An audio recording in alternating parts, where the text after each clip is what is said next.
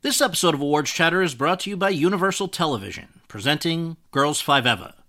Girls 5 Eva follows a one-hit wonder 90s girl group who attempts a comeback while hilariously navigating family and relationships, plus the joys and pains of middle age. The show stars Sarah Bareilles, Renee Elise Goldsberry, Paula Pell, and Busy Phillips. Don't miss the series critics call the funniest show on television. Girls 5 Eva is now streaming on Netflix and is for your Emmy consideration for Outstanding Comedy Series and all other eligible categories. Lucky Land Casino, asking people, what's the weirdest place you've gotten lucky? Lucky? In line at the deli, I guess? Aha, in my dentist's office. More than once, actually. Do I have to say? Yes, you do. In the car before my kids' PTA meeting. Really? Yes. Excuse me, what's the weirdest place you've gotten lucky? I never win and tell. Well, there you have it. You can get lucky anywhere, playing at LuckyLandSlots.com. Play for free right now. Are you feeling lucky? No purchase necessary. Void where prohibited by law. 18+. Terms and conditions apply. See website for details.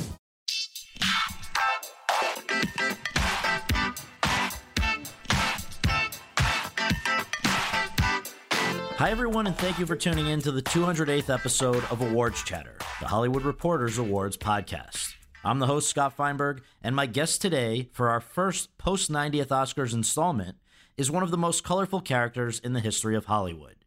He's a mysterious figure in the vein of Greta Garbo. He wrote, directed, produced, and starred in what has been called the Citizen Kane of bad movies, 2003's The Room, and he was at the center of two hilarious accounts of the making of that film.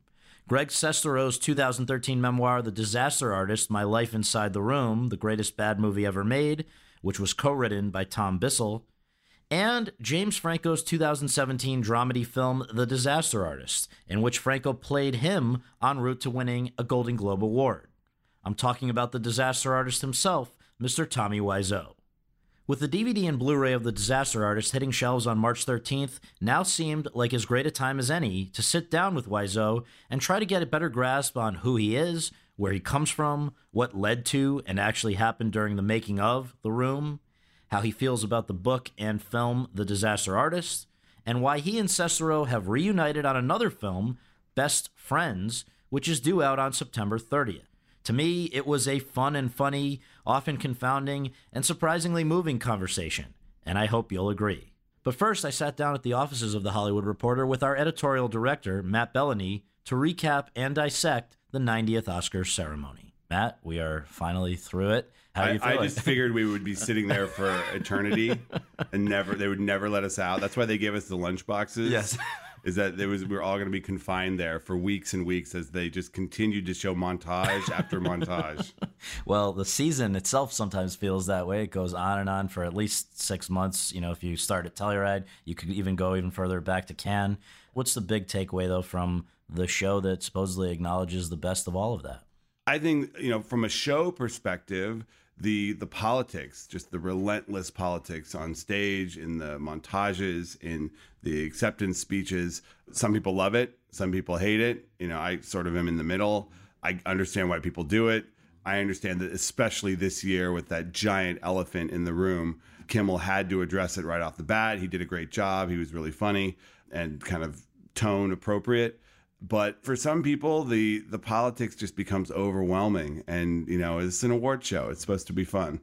For sure. And what about the way it was run? What did you feel it was in any way more efficient than last year? Obviously, the envelope dominated the coverage of last year, but we do have the same host, Jimmy Kimmel, the same director, Glenn Weiss, the same producers, Michael DeLuca and Jennifer Todd, the same stage manager, Gary Natoli. As a show, you think it was too long, but is there any way around that when you have 24 categories that you have to present? The Oscars will forever suffer from the same problem until they get rid of the categories people don't care about. Mm-hmm. It's just, there's nothing around it. You could have the most entertaining show possible, but there will be that hour and a half where it's award after award of things people don't care about. And, I'm in the industry and I'm getting bored by the live action short acceptance speech. Like, I can't even imagine someone tuning in, with all the entertainment options that are available these days. People just aren't going to sit for that. But I guess just judging these guys based on what they accomplished within the confines of what they had to work with, where you do have to build it around those 24 categories, there were quite a few memorable moments. I would just bring up first of all, a ton of popular winners. We had so many standing ovations from James Ivory at 89, becoming the oldest ever winner for the adapted screenplay of Call Me By Your Name, to Guillermo del Toro for Best Director, to Gary Oldman for Best Actor, and on and on and on. Do you think that it translated to television, just the sense that people were actually excited about the results? Maybe. I don't know. I don't know those people that you just cited are people that move the needle when it comes to television audiences. Right. There was no Jennifer Lawrence. Right. There was no big populist movie star.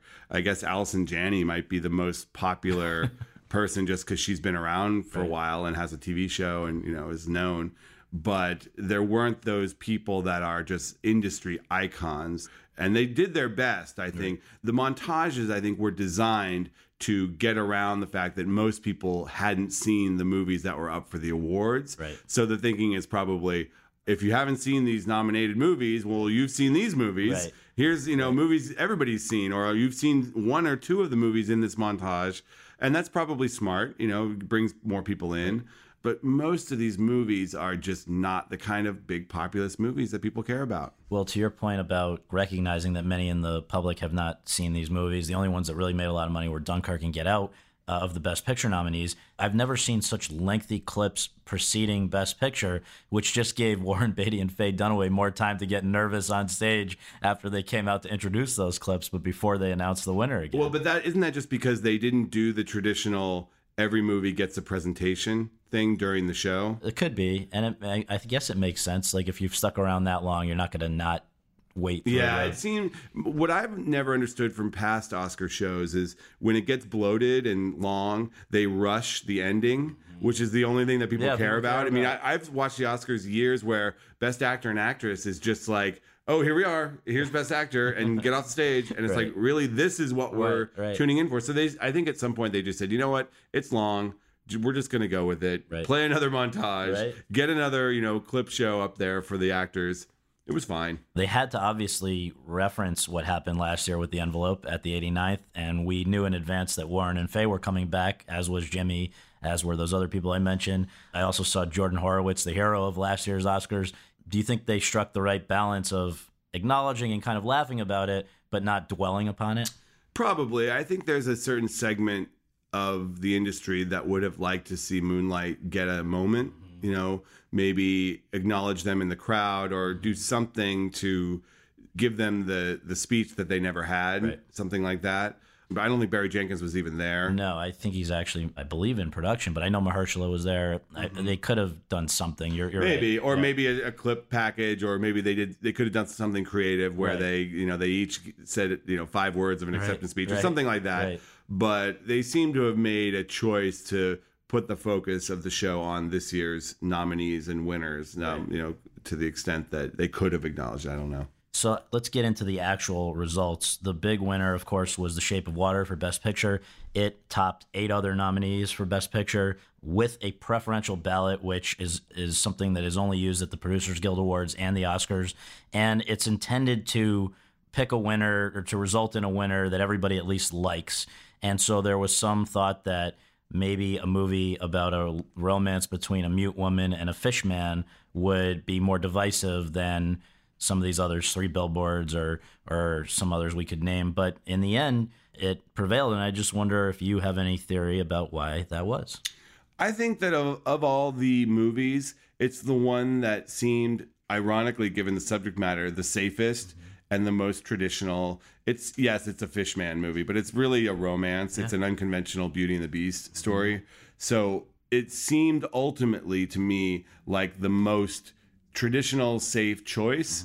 The director is someone who's an established Hollywood figure who's been around a long time, who worked the circuit like nobody's business. Right.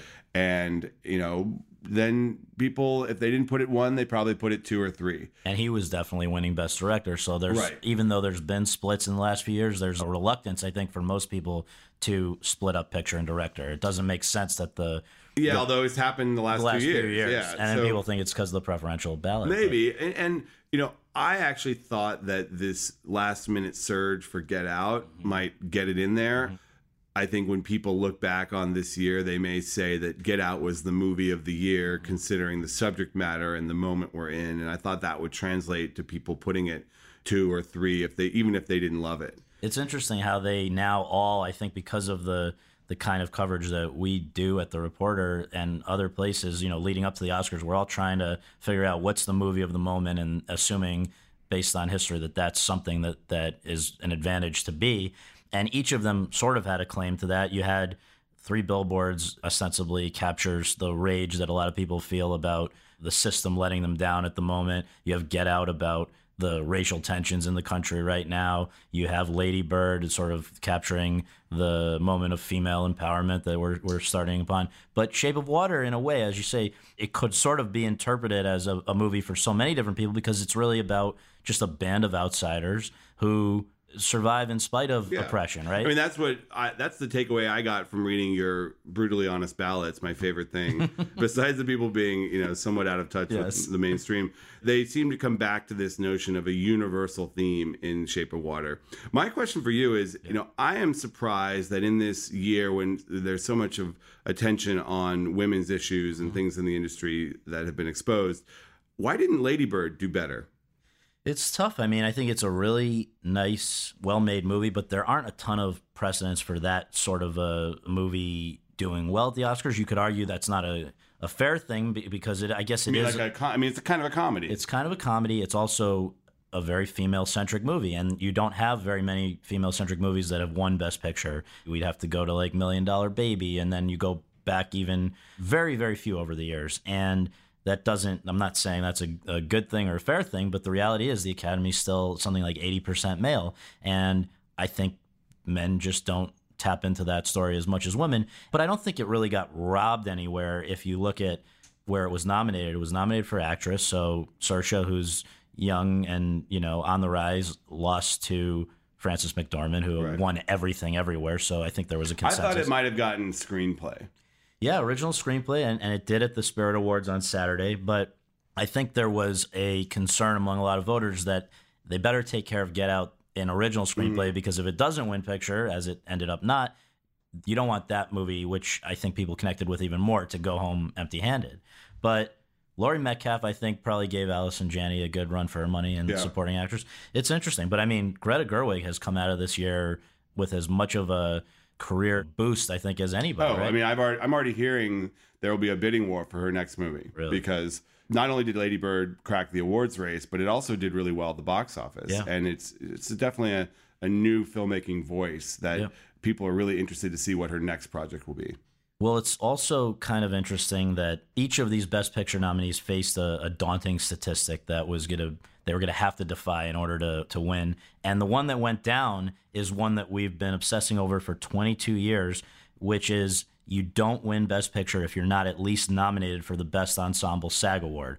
Gravity couldn't overcome that. The Revenant couldn't overcome that. Even La La Land, that was the only stat that really suggested La La Land would have a problem last year, and it turned out to hold up. So this year, The Shape of Water was not nominated for Best Ensemble, but it did end up getting 3 acting nominations at the Oscars. So it seemed to me like that stat might just be one of these weird coincidences. And there shouldn't be the reason people thought it was causal is that the biggest segment of the Academy was composed of actors. And if actors had some sort of a reservation about the movie based on what we saw at SAG, they weren't behind it. But I mean, if you give it 3 nominations for acting, that seems like a moot point. It's a little schizophrenic. Yeah. You know these stats better than I do, but I think that a lot of people are questioning these tried and true assumptions about the Academy. And just because of the shakeup over the past few years, there's so many new members that it's hard to predict how they're going to act. Very much, yeah. Maybe Shape of Water came on with late momentum because people watched it later, or because they looked at the landscape and other movies had fallen away by the time they voted. Who knows? And also the Academy, everybody pays attention to the fact that it's gotten more diverse in terms of race and gender, but what they forget is that it's also exponentially more diverse now in terms of international, location of members. And so you have for the last 4 out of the last 5 years, a Mexican filmmaker has won Best Director, Guillermo del Toro this year. And I think that just maybe internationally, a movie like that, which, by the way, there's not much dialogue, which I think helps a movie play internationally. There are universal themes. And then you have a filmmaker who is outside of America himself. I don't know. I mean, it's just maybe, but it's but it's a very American story in the sense it's 1960s Baltimore, and there's this whole looming CIA presence in the movie. Right. I don't know about that. These filmmakers that have won over the past few years, yes, they're Mexican filmmakers, but they are universal stories. I mean, Gravity is not a Mexican film in the sense that it's an international space station movie starring two of the biggest stars in America and the world.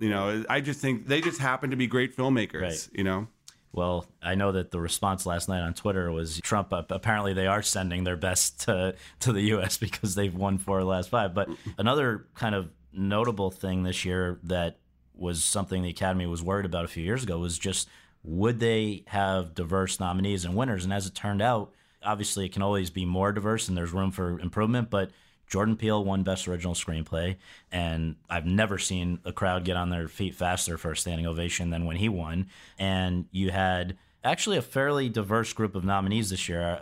Nominees, but in acting, it's 4 white people that won. People, right. But I think because of the inroads that were made in the nominations, having a female and an African American director nominee, I think was a big deal and got a lot of attention. And the fact that there was diversity in those acting nominations, that took the sting away from the all white winners. Right.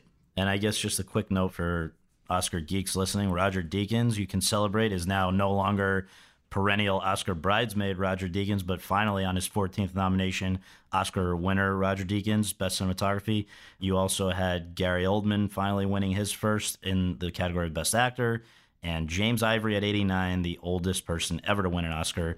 He would have been one up by a week by Agnes Varda had she won Best Documentary Feature for Faces Places, but she went down to Icarus, which marked a big win for Netflix. That was probably Netflix's most high-profile Oscar win ever. Definitely. They are very aggressive in campaigning their films, and they have not cracked that Best Picture nomination, which I think has been their goal. But for Icarus to win, somewhat of an upset. But I actually picked it in my office pool because I figured, the voting was going on during the Winter Olympics and Russia was not participating because of what happened with this movie. Right. So I think the documentary race tends to hinge on, in my opinion, the relevance of the movie in the larger culture. Often, yeah. And I think this movie was that. Let's talk about what everyone else is talking about today, this morning after, where, again, most of these movies were not widely seen by the general public, so I'm not even sure they're focused on who won and who lost as much as other storylines from last night, one of them being a theft. There was no missing wrong envelope this year, but there is something else that went missing. Maybe you can catch listeners up. When the show ended and everything was smooth, I was thinking, okay, a little bit of a bummer. There's no controversy this year. Then lo and behold, someone tries to steal Frances McDormand's Oscar at the governor's ball. Right. We're just learning a little bit more about this guy, but apparently she put it down on the table. He just went and grabbed it and then made a Facebook video of himself carousing around the governor's ball with Frances McDormand's Oscar. And we know his name, but we don't know how he got in there yet. Yeah, we do not know how he got in, but you can't expect to get away with that. No, it's the dumbest. What are you going to pawn it? I mean, there is so much media there that every corner of the governor's ball is being recorded. It's all journalists. Right. You can't leave that front door without a whole crew of cameras catching every move. I don't know what you think you're doing by doing that, unless you just want to be famous, which he is. Yeah, he's he and the Shrieker from many decades ago. They'll go down together in infamy. But I know we're not even waiting a year as we did with Envelope Gate to do an oral history on this one. I think we've got one. We'll do that today, I think, because I'm very curious how this guy ended up getting this Oscar and how they ended up getting it back to her and how they caught him, the whole thing. Well, other things people are talking about today include the whole Me Too angle of the ceremony, even the red carpet. There's a bit of debate going on about how things were handled by both media on the red carpet and also inside a couple of the winners. What are you hearing about that?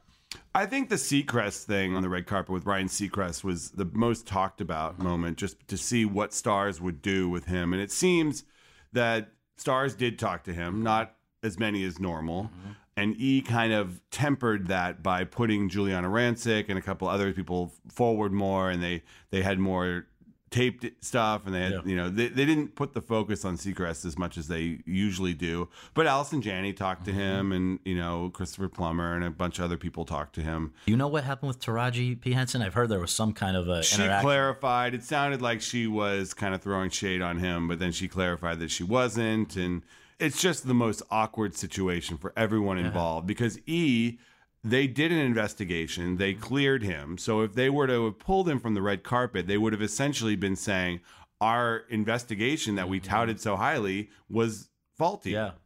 But then again, you then put this guy out there on the red carpet in a live TV situation where anyone could say anything to him and have it blow up. So they put a 30-second delay on it, right? They were claiming that was normal, but who knows?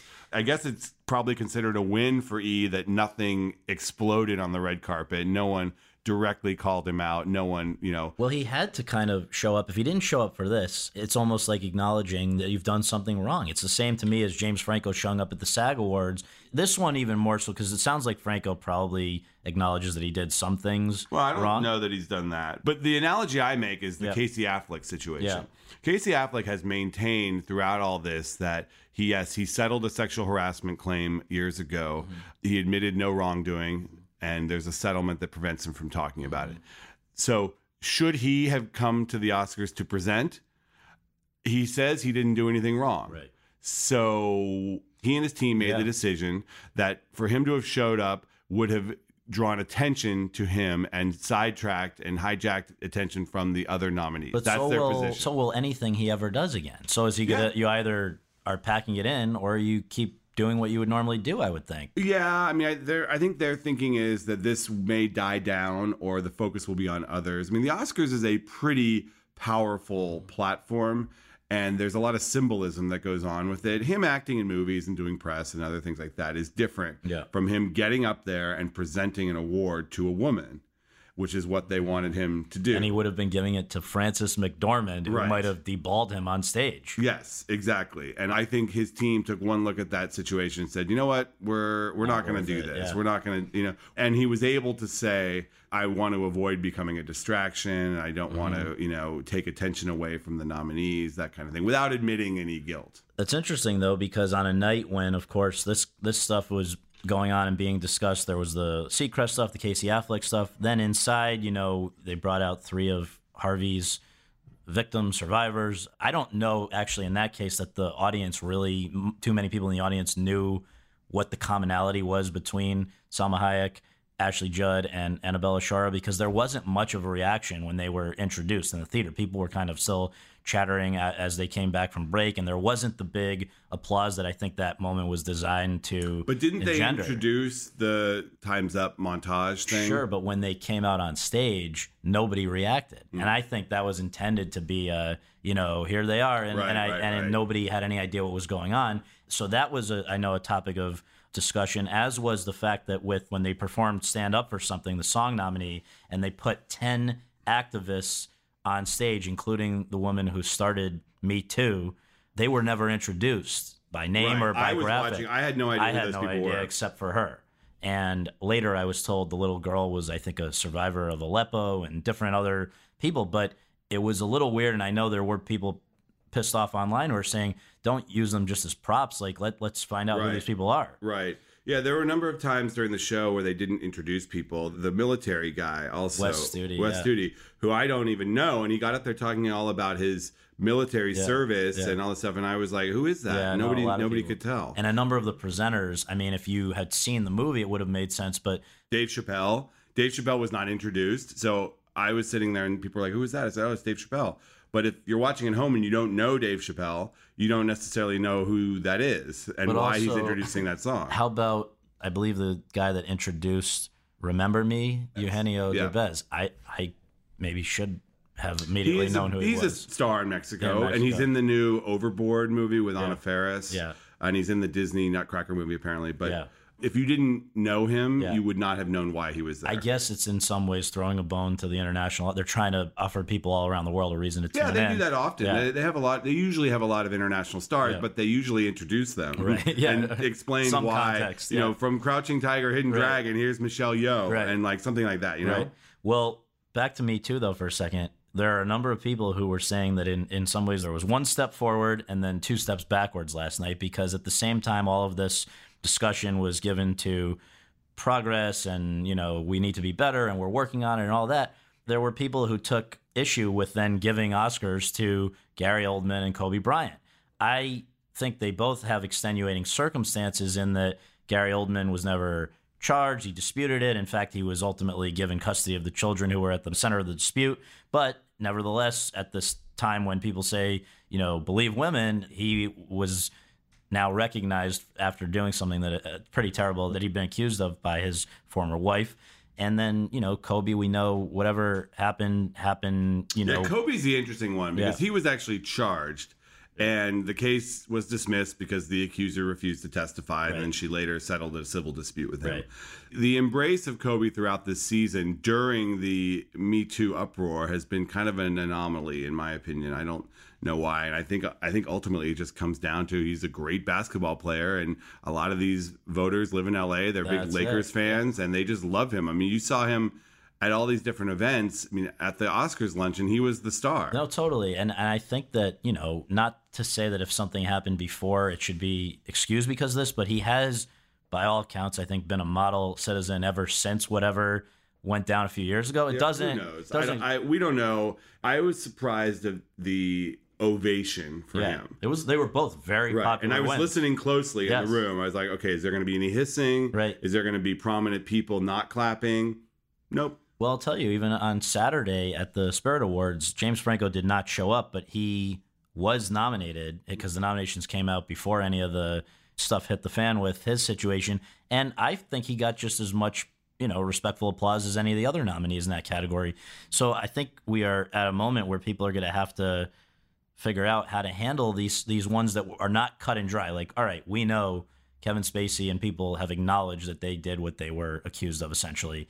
With the guys that dispute it to some extent, I think we have yet to really figure out how to handle those situations. Yeah, and especially in the awards context, too, because, some of these people are perennial awards people. Like Franco gets nominated a lot, and, his show is going to be up for Emmys, his HBO show. So how is that going to play out? And he's coming back, and HBO is it definitely been brought back? Yeah, and they're filming it right now, I think, and HBO has stood by him. So there is a scale here, and it'll be interesting now that this award season is over, whether this whole movement is going to carry on into future award seasons. Another thing that I guess we should just close on maybe is, will any of these movies actually get a box office boost because of this, or have we already moved on as a society to Black Panther and all the things from 2018? I think you'll see a little bit. I mean, most of the movies are out of theaters or on video. I think Shape of Water probably will get a little boost. It still is in some theaters. But at this point, I don't think that's really where the value of the Oscar Best Picture win is. Just bragging rights or prestige? No, it's home video, I think. Yeah? It's yeah, I think so. And not DVD sales. I'm talking about streaming rights and things like that, and iTunes and people. It brings a lot of attention to a movie that may not get it, and international as well, where a lot of these movies are still rolling out. The Oscars are pretty meaningful, and you can leverage that more for theatrical in other countries than here. And I know that the distributor behind The Shape of Water and Three Billboards, Fox Searchlight, couldn't have had a much better night. One of the best nights I've ever had, aside from, I guess, Slumdog Millionaire a decade ago. Here, they won picture, director, actress, supporting actor, production design, for Shape, and it was a total of 6, I believe. So we saw all those folks last night go to their after party, and yet they're in this weird precarious position that we talked about the last time you were on this podcast, where I don't know if they can really fully be as happy as they probably should be, because they're in the middle of a contraction of studios at the moment. Yeah, I mean, most of Fox was bought by Disney, so the question of what's going to happen to Fox Searchlight is looming over everything, and it was certainly looming over the party they threw last night. I think Fox Searchlight will ultimately be okay. I think Disney is buying these assets because it wants premium content, and that's what Fox Searchlight offers. it certainly doesn't hurt them that they have now won 3 Best Pictures in 5 years. Yes. That's a pretty good stat to go into any negotiation. Yeah. And, Bob Iger was at the governor's ball, and I saw him, and he was looking around. I'm sure he saw the Fox tables and how they were celebrating their Best Picture win, and Disney was not celebrating the Best Picture win. So that's valuable. And, these movies are profitable. 3 Billboards and Shape of Water will be very profitable for Fox Searchlight. And they're profitable because of the Oscar attention and the award season in general. These are movies that would not have found the same audience without it.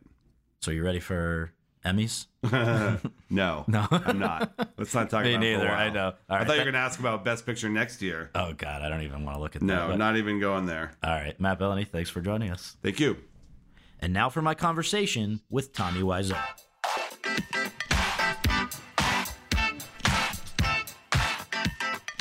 Oh, hi, Tommy. Thank you for joining us. We really appreciate it. We always begin by asking our guests where they were born and raised and what their parents did for a living. I'm American. I'm very proud of it. And I grew up in New Orleans, Louisiana, Chalmette. Yeah. So contrary to what people say online, my family, it's Uncle Stanley. Actually, he passed away, believe it or not. Sorry to hear that. Yeah, and I used to work for Schwegmans, and that's the area in New Orleans. Yeah. And then I moved to Bay Area, graduated from college, do business. Long story short, we don't have a time to talk about my life. You know what? My life is crazy. I'm going to ask you a little bit more about that. Oh, wait a minute. Let me finish the sentence. Oh, please. If I don't mind. Okay. So very quickly, from New Orleans, move out to Bay Area. Yeah. I used to build a building, construction. Right. Make a lot of money. Yeah. Not stealing, work very hard. Yeah. And decided to close the business. Also, I've been in the retail business, street fashions. I want to ask you about all of this. Okay, so cool. let's wait 1 second. Well, let me finish. Oh, okay. Okay, go So ahead. after that, this is only 20 seconds. Okay. So after that, decided to become an actor. Studied under Stat Adler teacher, which is Jean Shelton, who was, her name is Jean Shelton. Yes. And she actually opened for me acting. Yes. So I've been in college also, studied acting, but she was the best of the best. And that's happened because I was doing swimming classes. I have a swimming classes down Sutter Street in San Francisco. And I saw this little sign and say classes, the acting classes. And I always been an actor. I used to live in France, so I used to sing, for example. And I said, acting is cool. I want to be an actor, and that's what everything started. She opened acting for me, and then I condensed my business, moved to Los Angeles. Before that, I wrote the script. I met Greg, etc. No, it's all great, and I want to ask you more. Sorry to interrupt you. No, sorry to interrupt you, but I want to make sure we give more attention to each of those things. So, First thing is, and they talk about it in The Disaster Artist, and a lot of people have a hard time understanding. They say you're from New Orleans, but you obviously have a little bit of an accent. So I do have an accent. How do you reconcile those two things? You know what? I don't care what people talk and how they talk, what they're assuming. I'm here to answer your question. Again, I'm very proud to be American, number one. Yes. I live in Chalmette. That's the fact. I still have my ID. If I knew, I would bring my ID from New Orleans. But you see, it is what it is. Now, if you live in French Quarter, for example, New Orleans, when you go to New Orleans, you have many different accents. So I don't know if you're familiar with Cajun, French Cajun, for example. My accent has been evolved past, I think, decades because, of the schooling, because of this and that. Sure. It is what it is. So I like my accent, actually. I do, too. Some of the girls say it's pretty sexy. I know it's true or not. But what people, to respond to your question, I really don't care. It's just, I think personally that some of it I call bad apples because we live in a society which I'm pro-freedom. You can say whatever you wanted. But I think it's very wrong if people started bashing people, they don't even know about it and assuming something instead of ask questions like you do. For example, I create the room not for me. It's supposed to be the room for America, for U.S. basically. Yes. I didn't realize that I created Monster. As you probably know, we're a global sort of company / the room. We just come back from France. We have like 2,000 people. That was the biggest screening in Europe. I was completely shocked. That's amazing. Yeah. Well, let's talk about movies and your childhood. Were you one of these kids who grew up watching a lot of movies, loving a lot of movies? Yeah, absolutely. I was watching a lot of movies, and I think we can learn from the movies. It's the same like when I created The Room, I wanted people, I would say, if a lot of people love each other, the world will be a better place to live. So it's a message. I think all the movie that sometimes people categorize movie, okay, this is bad movie, this is good movie, etc. You always find something where you may like, you may dislike. But you see, in my case, I like when people are sincere. Right. If people talk about The Room, I say, you know what, you may hate The Room, it's fine. There's nothing wrong with that. But I cannot give you a guarantee, but you may have 1%. They say, you know what, maybe I don't like it, maybe something good about it. That's what The Room is about. So what were the movies that you were most into as a kid? Casablanca, that was a classic, black and white. I was watching several times. Citizen Kane, Orson Welles, that was my favorite, actually. Giants, James Dean. I'm in love with Cleopatra, Elizabeth Taylor, which she was, I would say that she was pioneer of a, I would say, general, hopefully nobody bashing me after this interview. No, don't be. Movement of women's, women movement in America, in a sense. If you look at the Cleopatra movie as well, her performance, I learned about that the ladies, girls, ladies, whatever you name it, there's something to offer. And I always say girls or ladies, they have much more power than we guys, as you know. But sometimes in society, you don't have to wear jeans to be macho, you know what I'm saying? So I like when... Yesterday I was in the party, so I was with my one girl, like she was wearing like fur coat, I say, wow, it's spectacular, Sure. So, well, let's talk about, so you come out of school, I guess, you finish high school. What were your plans then? Did you go to college? Did you go to work right away? In Bay Area, I finished college, also business college, and I opened my own business while I was in the school. So we opened a retail store. It's called Street Fashions. And this was with jeans, right? Jeans, and I was very much so working with Levi's. So I was number one. They actually called me King of Levi's, believe it or not. So how did that work? You were selling their product? Yeah, we're selling, but we also work very closely, like some of the design. But 90% we're selling their product, but we have different ideas how to marketing and how to present it in the store. So, but ironically, after a few decades, Levi's decided to change the policy, and they decided to open their own stores. So that was the end of that. That was the end of the era, and I think they make it, this is my view, they're a nice company, by the way. I would not say negative stuff about them. But at the same time, mistake was made because you see, they're not number one now. So, but the retail, business, I think retail created the Levi's, and I think Levi's make a huge mistake. It's the same like Calvin Klein did a mistake, as you know. They opened stores and half of the stores were closed. So. When you were no longer selling jeans, maybe this was even at the same time, but I've read about a few other jobs you might have had. I wonder if I can ask you about. Yeah, but keep in mind, I'm sorry to interrupt you, but besides selling Levi's, you actually design clothes. A lot of clothes. So you had your own outlet? I have my own brand. It's called California Style. That's the first brand I have. And now I have a TommyWiseau.com. You can go to TommyWiseau.com, Tommy Wiseau Clothes. I'm designing currently underwear, jeans as well. So how did you get into, why was jeans and clothes the thing that you got into?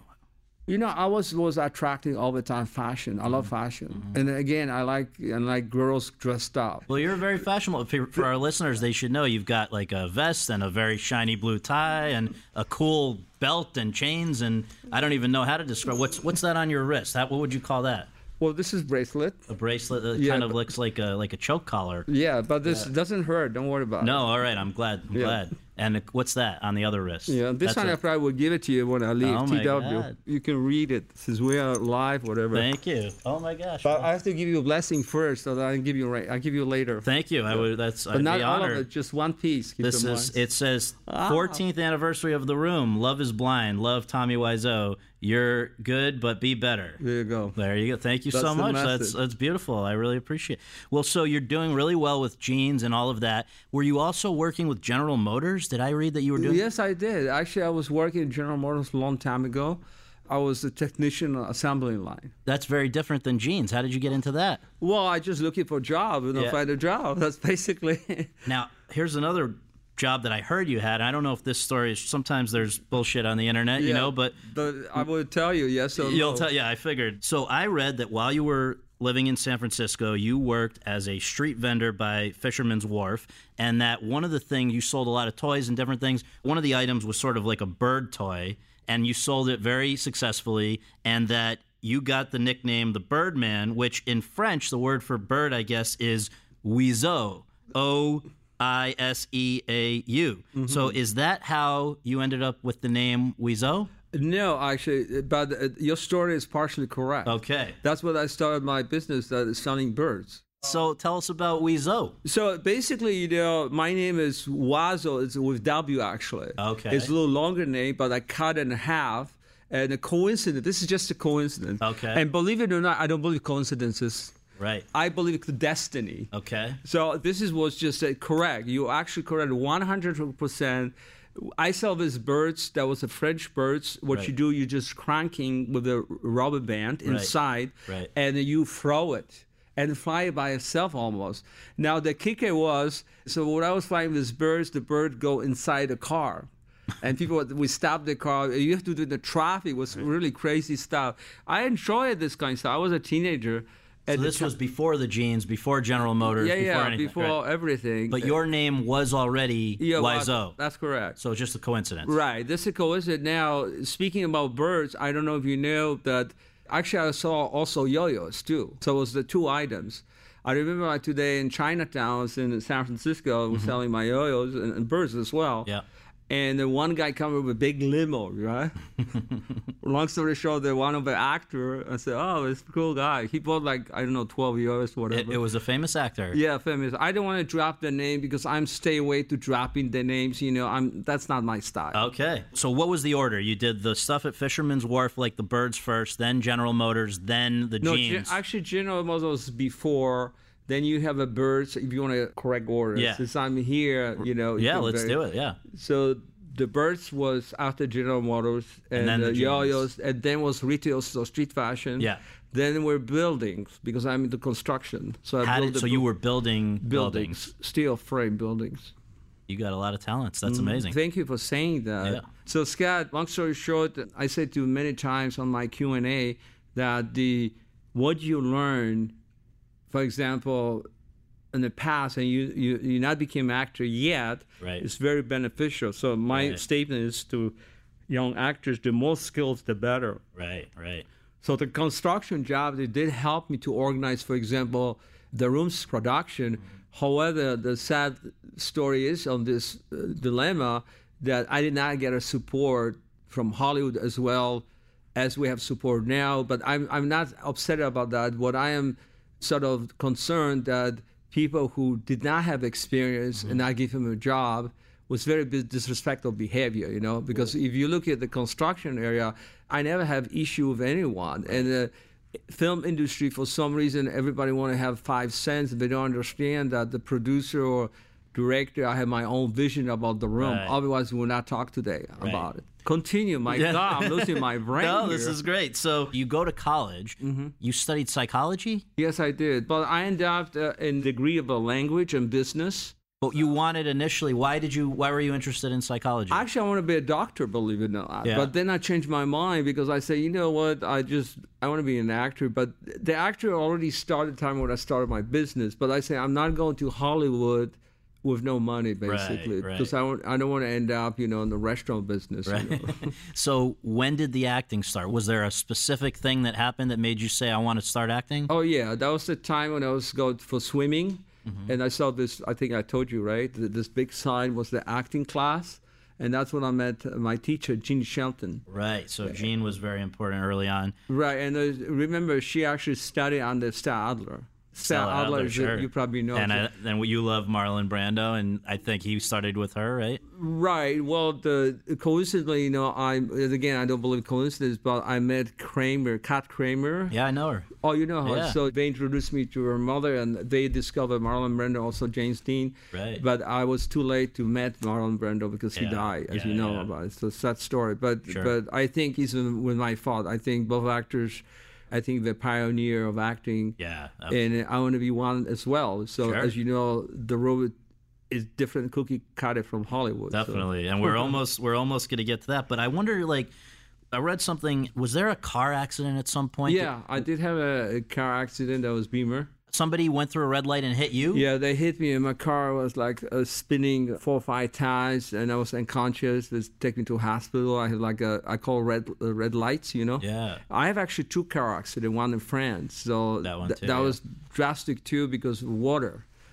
So we was driving in the freeway. Long story short, I don't know if you know in France, like they have water like next to freeway sometimes, like a sort of passage, whatever. So you went into the water. Yeah, well, the guy, he did not turn right. So he's supposed to turn, he goes straight. So we end up in the water, and it'll spin like 4 times, and we end up upside down. So the water go little by little.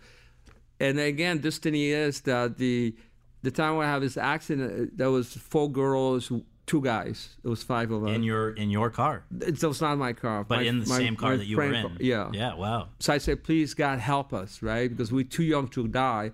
I don't know if you know, but it's a movie. It's called Too Young to Die with Brad Pitt. I don't remember that. Yeah, it is. No, I believe you. It's funny because I saw this movie and just I said the same phrase. So yeah. It's weird. Well, but the way it's been described is that one of those car accidents, maybe both, that after that you said, you know what, I need to live my life and go after my passion. If I want to act, I'm going to stop the other things that I'm doing, and I'm going to focus on acting. Is that true, that after that you... Not really, because people exaggerate online, and that was the exaggeration with Greg Sestero book a little bit.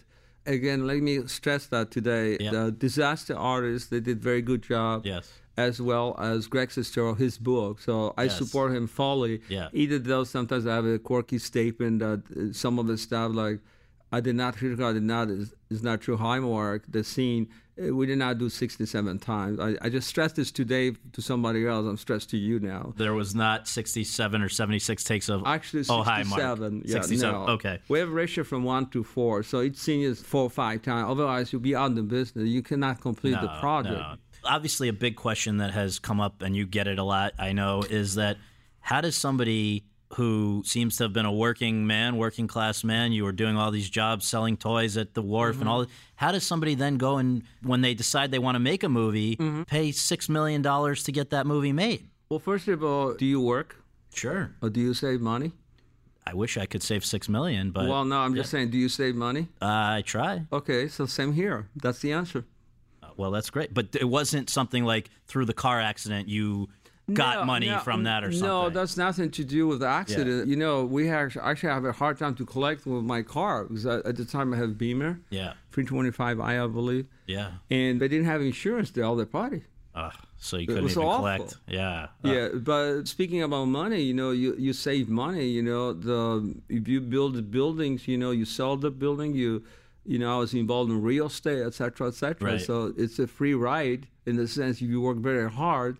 All this assumption about online, it's just, you know, my mom, she always say, be nice. Right. So to be nice is exaggeration, and I call bad apple. It doesn't call for that, you know. Well, do you know one of the theories, maybe you can just absolutely shut this down. There's something that's online that says people are trying to figure out who is this mystery man, Tommy Wiseau. There's a theory that's out there where they think you are actually a person named D.B. Cooper, who was a man who hijacked a plane, extorted a ransom, and then got away with it. It sounds crazy, but can you just tell people that is completely nonsense? Okay, all right. There's nothing else to say. So they can remove that from the theories now. Well, they can remove completely from here. It's completely not. You know, like I say, monkey see, monkey do. Right.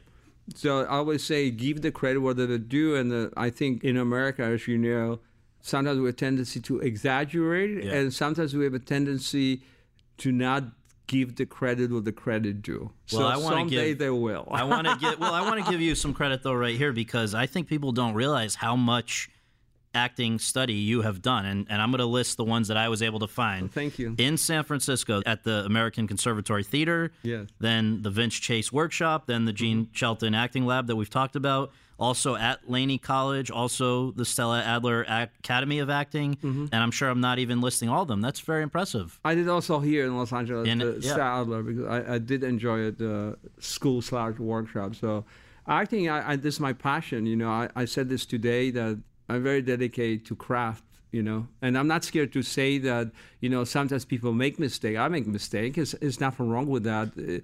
When we born, we not became actor just like that. Is like I said, the more skills you have, the better. Same writers, same you reporters. Yeah. You guys have the more skills you have, the better. Sure. All right. So if someone who's listening has not read The Disaster Artist or seen The Disaster Artist, can you explain to them how you know Greg Sestero and how you met, how you became friends? We met in, again, acting class. Yeah. And we became friends, and we did the scene together. And I challenged him a little bit because he didn't have enough support from his family. But, you know, I always told him, you can do whatever you want to do, you know. First of all, we live in America, number one. And number two, you know, you have to work hard to accomplish something. We became a very close friend. And does the movie get it right in the sense that the way it's portrayed, you guys become friends, you're talking about, oh, one day we'll go to Hollywood, he wants to do it, so you actually had a place that you were not using in Hollywood? That's correct. I used to live here in Crescent Heights. Crescent Heights in Santa Monica. Yep. And Santa Monica used to be Landmark, right? Theater. Yeah. And that's why we screened the room, but it's up to you if you want to touch that. Oh, That we're was going to come to it. But that's really interesting. So what was it about Greg? Why did you like each other so much? I think he's very dedicated and he's cool, very honest person. I always call him, he's innocent. I call him babyface because people always want to attack him, girls, guys, whatever name it. And I always told him, I said, be careful, you know. And we became a very close friend. We talk about, we have the same interests. He has interest about movie. Coincidentally, again, I don't believe it. I think it's destiny. He actually liked James Dean, and that was our interest. Same with James, he liked James Dean. So it's not just alike. I think James Dean was pioneer of acting, and he has similar approach to acting like I do. I'm not comparing myself. That's also a false statement. I never say I'm James Dean. That's BS. But do you relate to James Dean? Like, it seems like James Dean had a lot of emotions building up inside, and this was his way of dealing with his emotions, acting. My acting is passion and emotion as well. Emotion by doing acting. But remember, you cannot create emotion. You have it, you don't have it. So good acting, I always say that it's up to audience, it's up to critic. What do you guys see it? What is good, what is bad? So you and Greg are living together. He goes off and he gets we are living on and off because I have to, you know, I live also at the time San Francisco as well. Right. Here, but I guess at some point while he's here in L.A., he gets his SAG card. You now, I think, wanted also obviously a SAG card. How did you go to SAG card? Well, how did you get your SAG card? I think people love the story of The Room because it's so. I did commercial. But how did those commercials come about? I promote my stores, retail stores, street fashions. And so by putting yourself in your own commercials, you could get a SAG card. Well, it's not that easy because you see, you still have to do work. Yep. So again, square one, hard work. Yeah. So you have to do, in this case, you have to have a speaking part, number one. Right. And number two, you know, you have to follow the rules. Right. Do you remember the moment where you first had the idea about The Room? What was going on and where were you? When I was in college as well, you know, I have tendency to write on piece of papers, like phrases. And I say, you know what, someday I want to put everything together. And I met a lot of people, and the characters within you have the script right here. You can, there it is, The Room. Look at it. That's the original. It's not the bootlegging because we have already bootlegging online. So you can go to TommyWiseau.com or TheRoomMovie.com. You see original script. Beautiful. So basically what I did about the script, I have tendency to write on a piece of paper and I said, let me put everything together. So I created the book. It's called like 600 pages. And then I started script writing in college as well. And I said to myself, you know what, let me condense this to 99 pages and come out to 112. It's original as you see it. Yeah.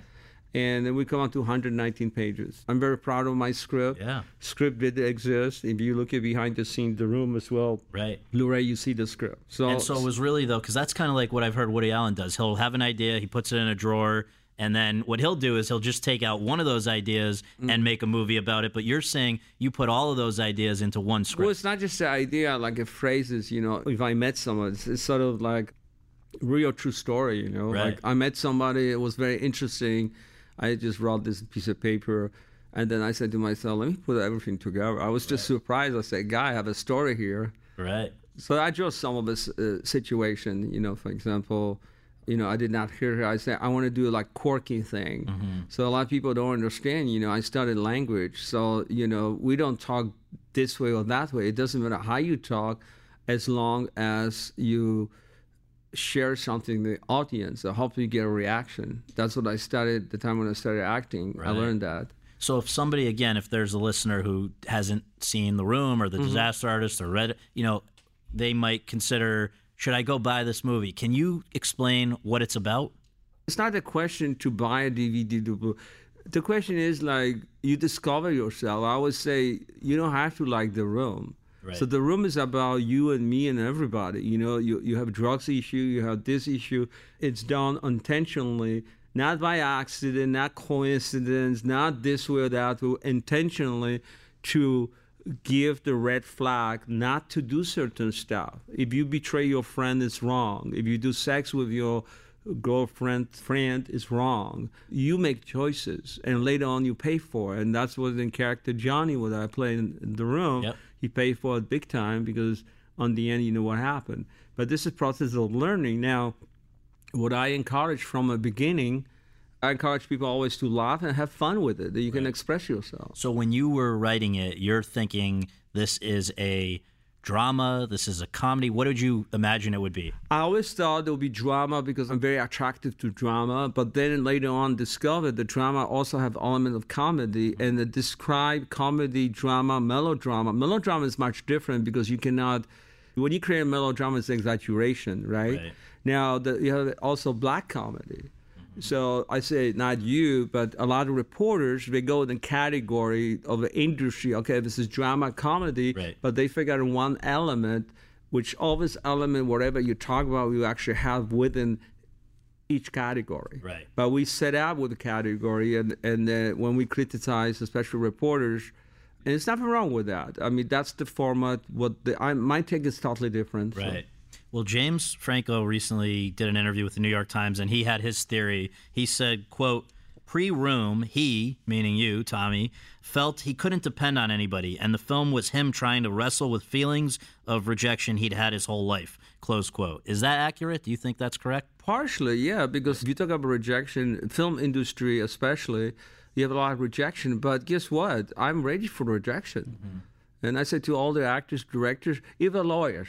I always refer to lawyer because lawyers, they have something in common with acting. They have certain persona. So you have to be ready. That's how it is. I cannot change this, and 20 years from today, we'll not change that because that's what it is. There are several things that I hope we can just quickly go through about The Room that people might wonder. Why did you decide to shoot both on film and on digital? I just want to give a message that everything is possible. Also, I want to see the difference between these two formats. Right. There's a man named Sandy Schler who is played by Seth Rogen in the movie version of The Disaster Artist. He was the script supervisor. He has recently come out and suggested that he was really the director. Can you set the record straight about that? Absolutely. Let me tell you this way. Very simple test. We like tests, right? Yes. We in America with tests. I would suggest see The Room or see the DVD or Blu-ray. Take all the scene relate to San Francisco. And love scene, let me stress that. Also commit suicide. And you will conclude that you do not have the room. What this means, if the person did not do the job, the person does not deserve credit. Is it correct? Sure. Okay. Think about it this way. Yes. That's number one. Number two, as you know, in past 14 years, actually 15 years, because we have anniversary of a room, everybody's invited in June. Cool. June 15. And we have a regular screening in Egyptian here in Los Angeles. This will be the what anniversary? 15th. 15th. Wow. 15. I mean, we're in the 14th, but it's almost 15 because June is right there on the corner. Yeah, you gotta wait for it. Yeah. So let me respond to your question because, as you know, a lot of actors. And by the way, did you see Disaster Artist? Of course. Okay, so do you remember the scene with James playing me and he confront everybody? I record everything. Yeah, I know what is. I'm just paraphrasing about the behind-the-scenes camera crew. Right. So we did exactly right on the money on the set of The Room. Surprise, surprise. Only one person who supported Tommy Wiseau was Greg Sestero. Now I'm talking about third party. Yeah, right. So you see, by the way, let me ask you this. If somebody quit, like the script supervisor, he quit. This guy, Sandy, quit. Yeah, so he quit the job. Right. So, I learned from construction, if you quit the job, you don't get any credit. If you quit the job, I'm sorry, you don't deserve the credit. And I have another news for you. Yeah. on this topic. I have advice for Sandy Sheclair or other people, whatever people want to have credit, some of the actors. Right. Very simple suggestion.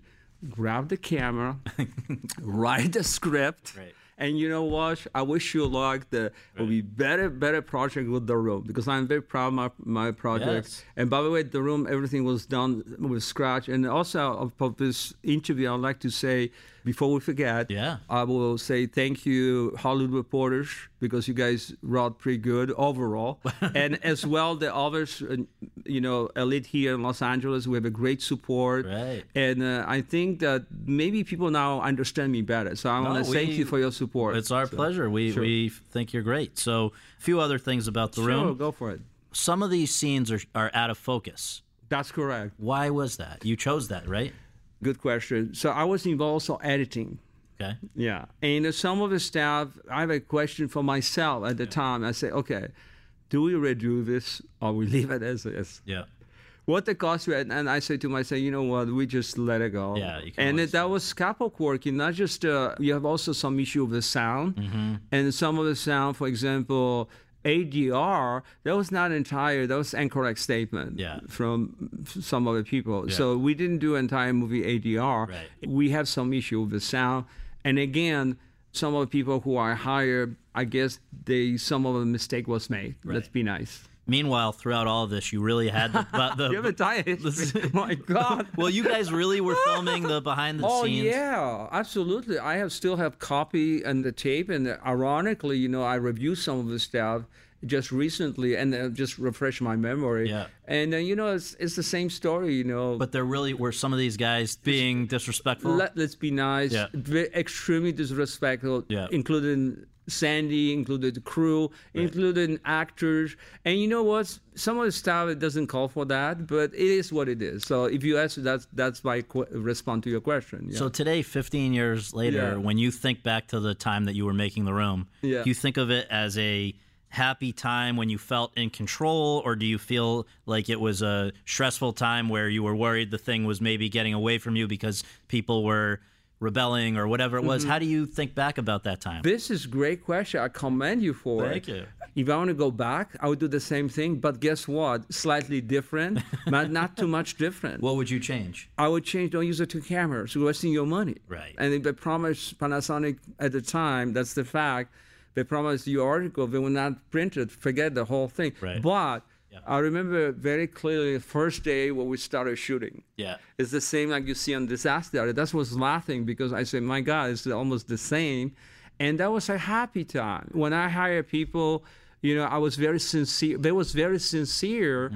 But I didn't, be honest with you, I didn't realize that people are so vicious, be honest with you. Between me and you, I met a lot of people in my life, but I'm a very simple guy, but if somebody has vision, I will listen to the guy who has the vision, not argue back and forth. I mean, there was so many arguments. It's just beyond comprehension. But that was the happy time as well. Yeah. So finally, you get to that premiere, the night that people are going to see the movie for the first time. You show up in the white stretch limo with Greg, like we see in the movie. Big time. How would you describe the response that the movie got that night? And also, was that the response that you anticipated going into that night?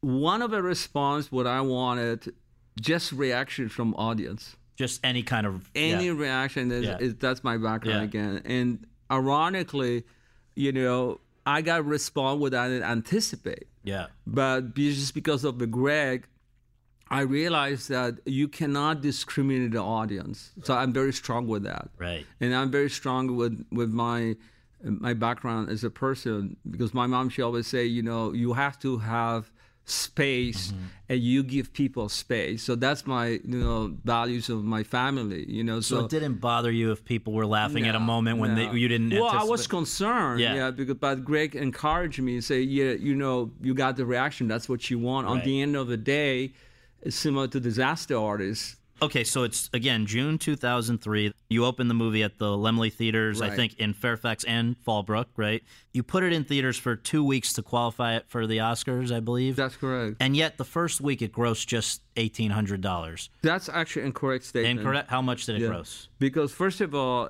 somebody wrote some kind of article about it, but the number, they don't even know the number in the first place because. But did it do well or did it disappoint you the first Well, week? it was disappointing in the sense, but I don't care about at the time because I want to just be qualified for the Oscar. Now, why is that? The Oscars are very important to you. Like, I know I care a lot about the Oscars, but why did that matter to you? Well, it's not a question matter. I think that I want to show the world that people have respect for the room, number one, Right. and also we can do it in the sense to be, part of an industry. That was my intention. Which categories did you think it had like the strongest shot at the Oscars?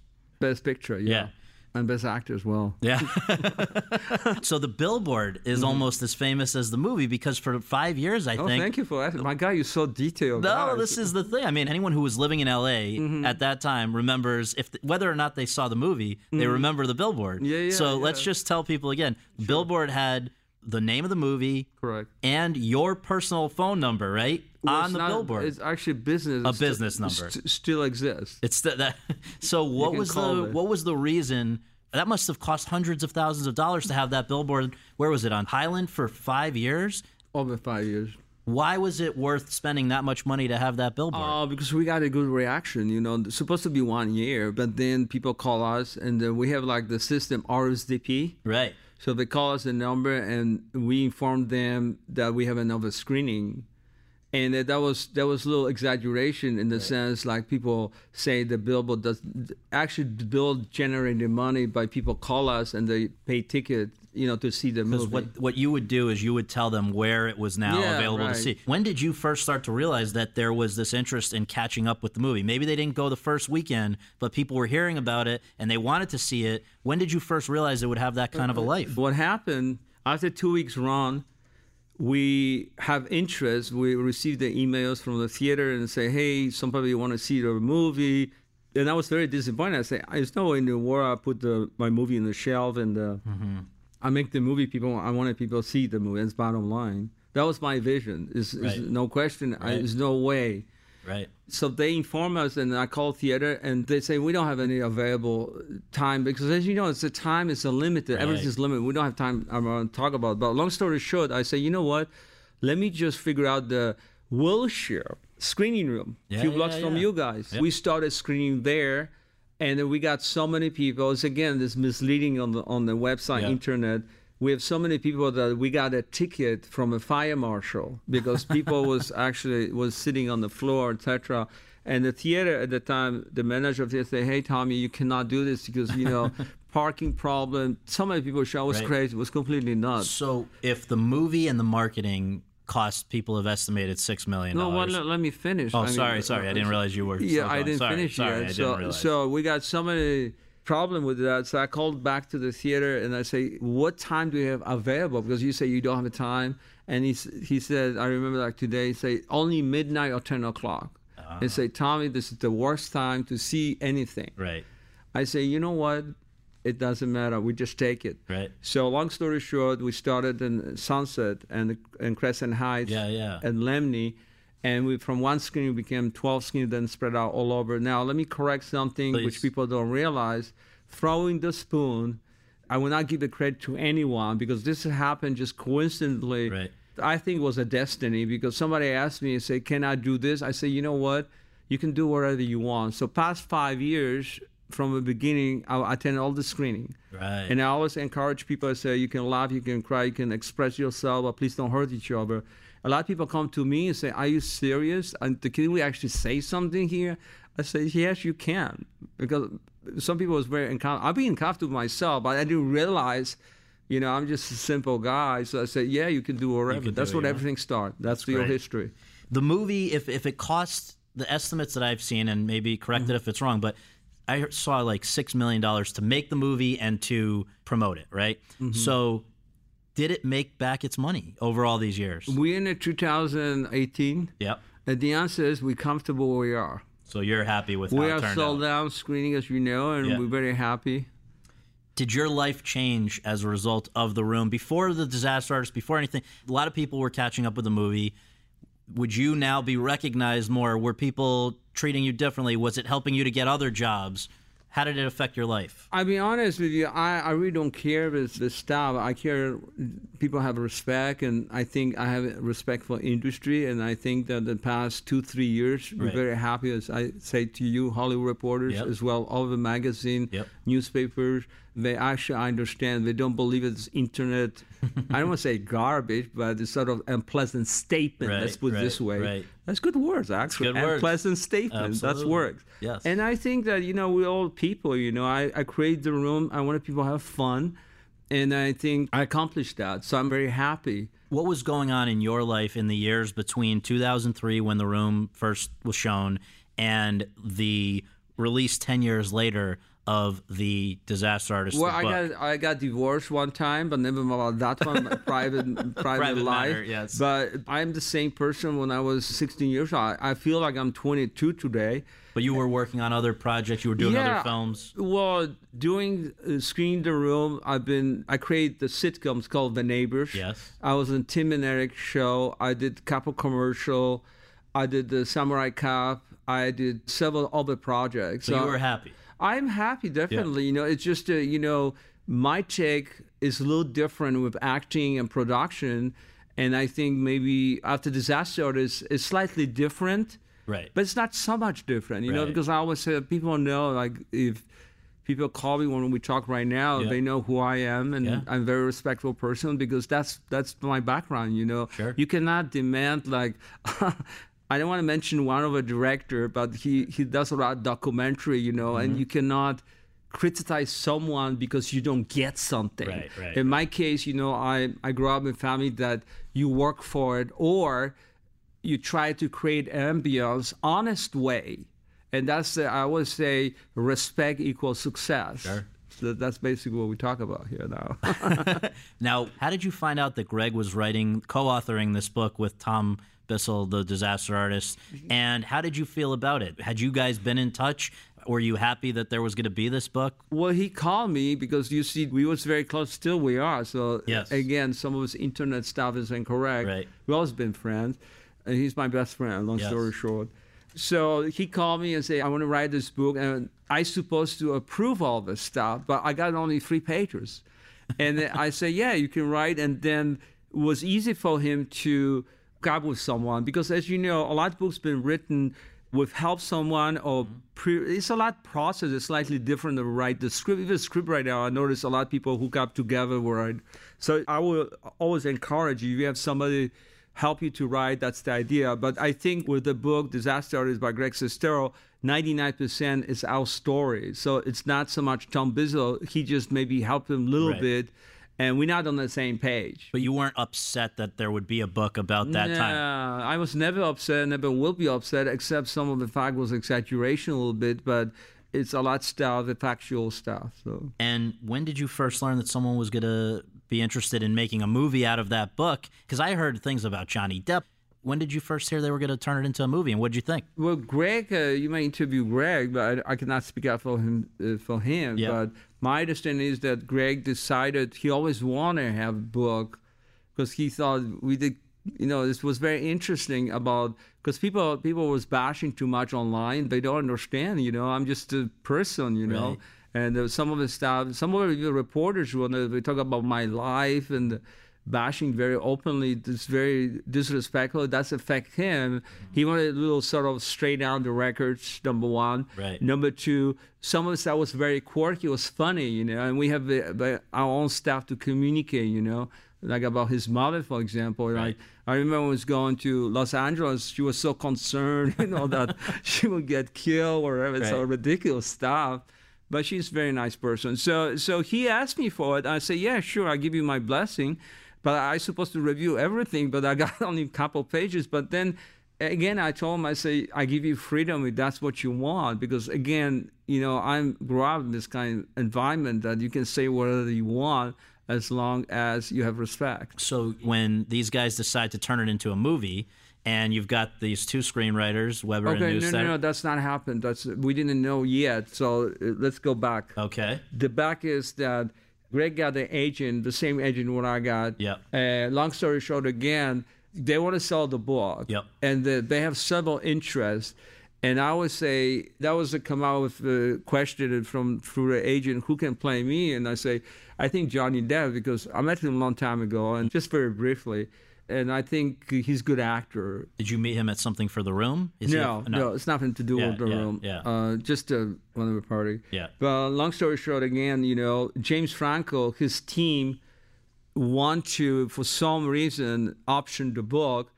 My understanding is, you may ask James Franco, but he read the book. He got in love with the book. He didn't know about The Room. Mm-hmm. Then we have a conversation with James. We've been on the same page because of James Dean. But long story short, again, I say Johnny Depp, and the Greg say, well, what about James? Maybe he want to play you. And I didn't realize till after a while that James actually wanted maybe play me from the beginning, but you have to verify with James because I don't know. No, I did. We had James on this podcast, and he was saying that it was funny because when you were talking to him, I guess you said, I like some of your movies, some of them not so much. That's correct. Right? So you were not going to let him just like sometimes people, when they hear there's interest from a movie star to turn their book into a movie or whatever, people are just so excited they will do anything. You were a tough critic, right? Well, I told him, paraphrase right now, but you're correct. I say sometimes you do well, sometimes you don't, and some of the stuff doesn't make sense, but I like the movie. It's called Sunny. That's what I told him at the time when we had a conversation. We shot in New Orleans, Louisiana, which is it's a love for me, actually, story. Right. I think it's a very good movie. Directed by the Nicolas Cage, right? Right. I think they did a good job. And he doesn't see that way, but I see because you have a lot, elements. Right. What I always say about elements, otherwise you don't have the movie, you don't have a certain element. So I really enjoyed this movie. I say, yeah, if you want to do it, it's fine. I'll give you a blessing. And did he then want to spend time with you? Did you guys hang out a lot? How did he get to know what you were? Even the screening of the room, we give him a lot of information. He has so many access. He got the access to the secret tape. I don't know if you heard about it. No, I didn't. Yeah. What's the secret tape? Well, because I have tendency to record myself, and Greg got this tape, and he gave it to him. So with your permission? Without my permission. Without your permission. Yeah, but I say it's okay on the end. Right. He's not supposed to say it, but he did say it. He did. So now, once they start rolling cameras here and they're making The Disaster Artist, were you on set? I was on set because they did my scene. As you know, that was the part of the agreement. Yes, that's which I'm very proud of it. And you insisted that you be in a cameo with James in the same scene, right? That's correct. Which was a challenge, so they had to do it at the end. It would have not made sense necessarily. Well, it's all depend on vision and the script writing. It's up to the director. So if he decided that's his choice, I would do differently, but that's what he wants. Were you there when they were recreating some of these scenes from The Room? It's amazing how much they get it exactly the way it was. So I wonder for you, if you were there, what that would have been like. Well, I was there, for my scene, and I think they've been very professional. Number one. Number two, everything was pretty good organized. I was very surprised, actually. I didn't know they used only one camera at the time when I was doing my scene. Yeah. So I think he's a good actor, and I just accordingly. I don't know, did you like the scene or no? I loved it. Absolutely. Now, I wonder what you thought when the first time you saw... So there's been a few major screenings of The Disaster Artist. There was South by Southwest. People went crazy for you. They were very happy to see you. Then there was the Hollywood premiere at the Chinese Theater where, James was saying, there. Yes, of course. And he was saying, he introduced it using your same words that you had introduced the movie with 14 years earlier. This my movie, this my life, be cool. There were some festivals, I think, as well. What was the first time you saw the movie, and what was your... That was the first time in Austin, Texas. In Austin. What was that like? Well, I just, again, I told them that I approved 99% based on what I saw it, but they mixed up with the statement because I said lighting. I didn't say the lighting per se was wrong. Right. I say, let me think about it. I mean, I have to digest the stuff, what I see, because that was the first time. Right. They offered me to see here in Los Angeles. I say, I don't like to see by myself. Yeah. Because, I have a reason. I mean, I like to see the reaction as well. Right. Was it emotional, though, for you to see It was emotional. Yeah, Greg almost crying, as far as I see it. If you see the clip from the festival, or maybe that was Toronto, I don't know. What was it that was emotional for you, though? Was it seeing that people now were looking at you in a more appreciative way, or what was it? Not this. It's just actors relate to actors and crew mostly, not so much press, because I think that we all have to do our sort of share of work. And I think that people appreciate it more now. But the emotion was for me like the scene that I mentioned before, that the James confront the crew that he record. He wanted again, it was not called for that. It's not brought back some memories. Yeah, because it's like I say, part of the equal stealing. That's what my new thing for 2018. Because there's nothing wrong. Again, everybody hopefully listen. There's nothing wrong when you want to use 1-2 minutes of the room, for example, for some kind of reference, right. And you ask the creator of the room or Panama picture of a project, right. And it is wrong that you just stealing stuff and say, hey, I do parody whatever I wanted. Plus, you damage the original material because each time you download from DVD, it's not the same. So the emotional about the scene that is leaked to other stuff. So the James present this scene. I didn't see the scene. I saw the script. By the way, I did correct the script. You did? There were some little things? Yeah, that was a lot of stuff. And I gave him my notes. So I was working like 3-4 days to correct that. Right. But some of it did use it, some of it didn't. But this particular scene is sort of a reflection, of the room. Right. Because for me, it was, I don't understand, why people are so... Gotcha. Disrespectful. So these last things are just the first thing that comes to your mind. Just kind of, we call it like big picture, rapid fire, just the first problem, thing. yes. So it'll be fun. Golden Globes night. We love it. It was great because James goes up and wins. You go up. What did you want to say? First, I would say the American dream is alive, and if a lot of people love each other, the world will be a better place to live. I'm American. I'm very proud of it. See the room, have fun. Have you kept in touch with the other people who worked on the room? Except Greg, because we're not on the same page. Like I say, I grew up in a family you need respect. I think I have more respect for reporters and for the crew and the act. But let me tell you, let me stress this. Hold on, wait a minute, let me finish. But don't interrupt me. Okay, I'm sorry. Okay. But let me finish. They did a good job. So because you see, I hired these people based on my vision, how I want to present the world, right. The topic about drugs, topic about betrayal, etc. Right. And I think overall, if you look at big picture, people did very good job. Either though, we changed the crew 4 times.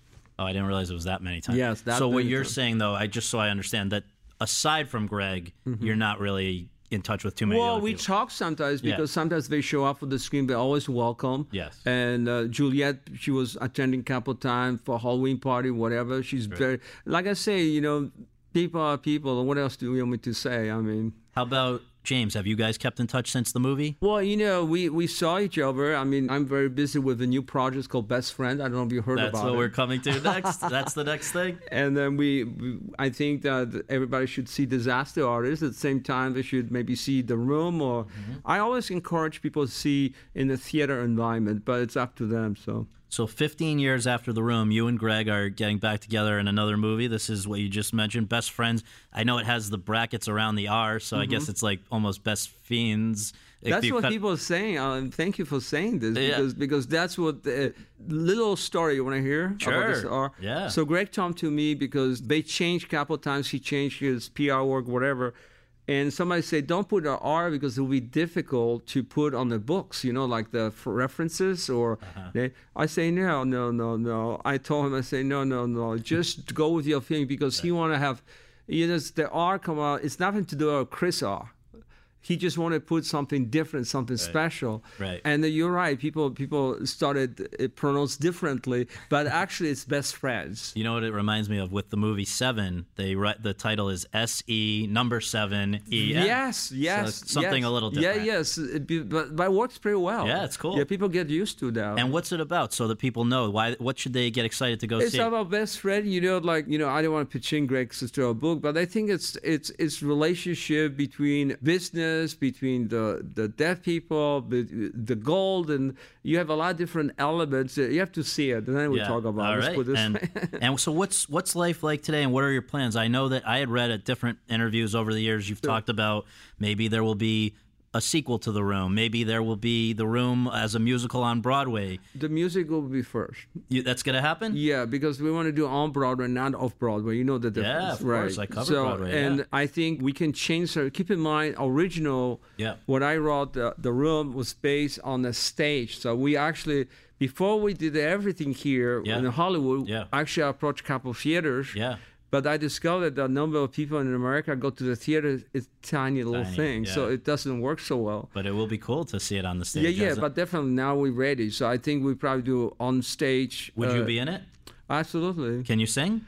I can sing, but guess what? Let me give you a little surprise. Please. AFI in Washington, D.C., we actually put the room on the stage. You did it before? Yes, we did. How was it? Was pretty good, but keep in mind that we actually transfer cinema into stage. That's amazing. Yeah, so it was really fun to do it, but it was extremely difficult because they don't have you don't have a wardrobe. It's a lot of different stuff going on that you don't have access to your wardrobe, for example. It's a limited, but we done it and it works pretty well. Very overall. exciting. Yeah. Last two. First, when aspiring filmmakers ask you for advice, what do you tell them? I would just say respect it into success. Yeah.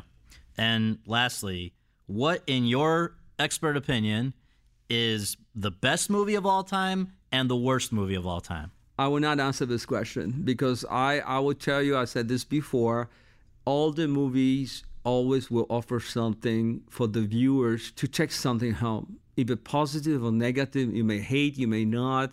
And this question, maybe your critic can answer, not me. Well, thank you so much. It's really been special to have you on. I appreciate it. Same here. I appreciate all the fans of The Room and press, and thank you for supporting The Room. And we'll see you next time. Awesome. Thanks. Thank you.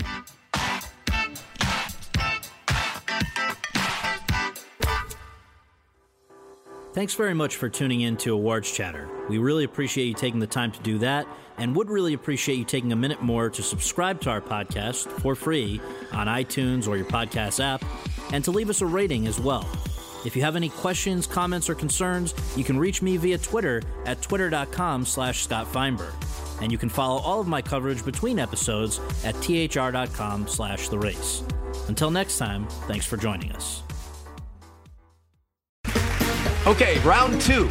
Name something that's not boring. A laundry? Ooh, a book club.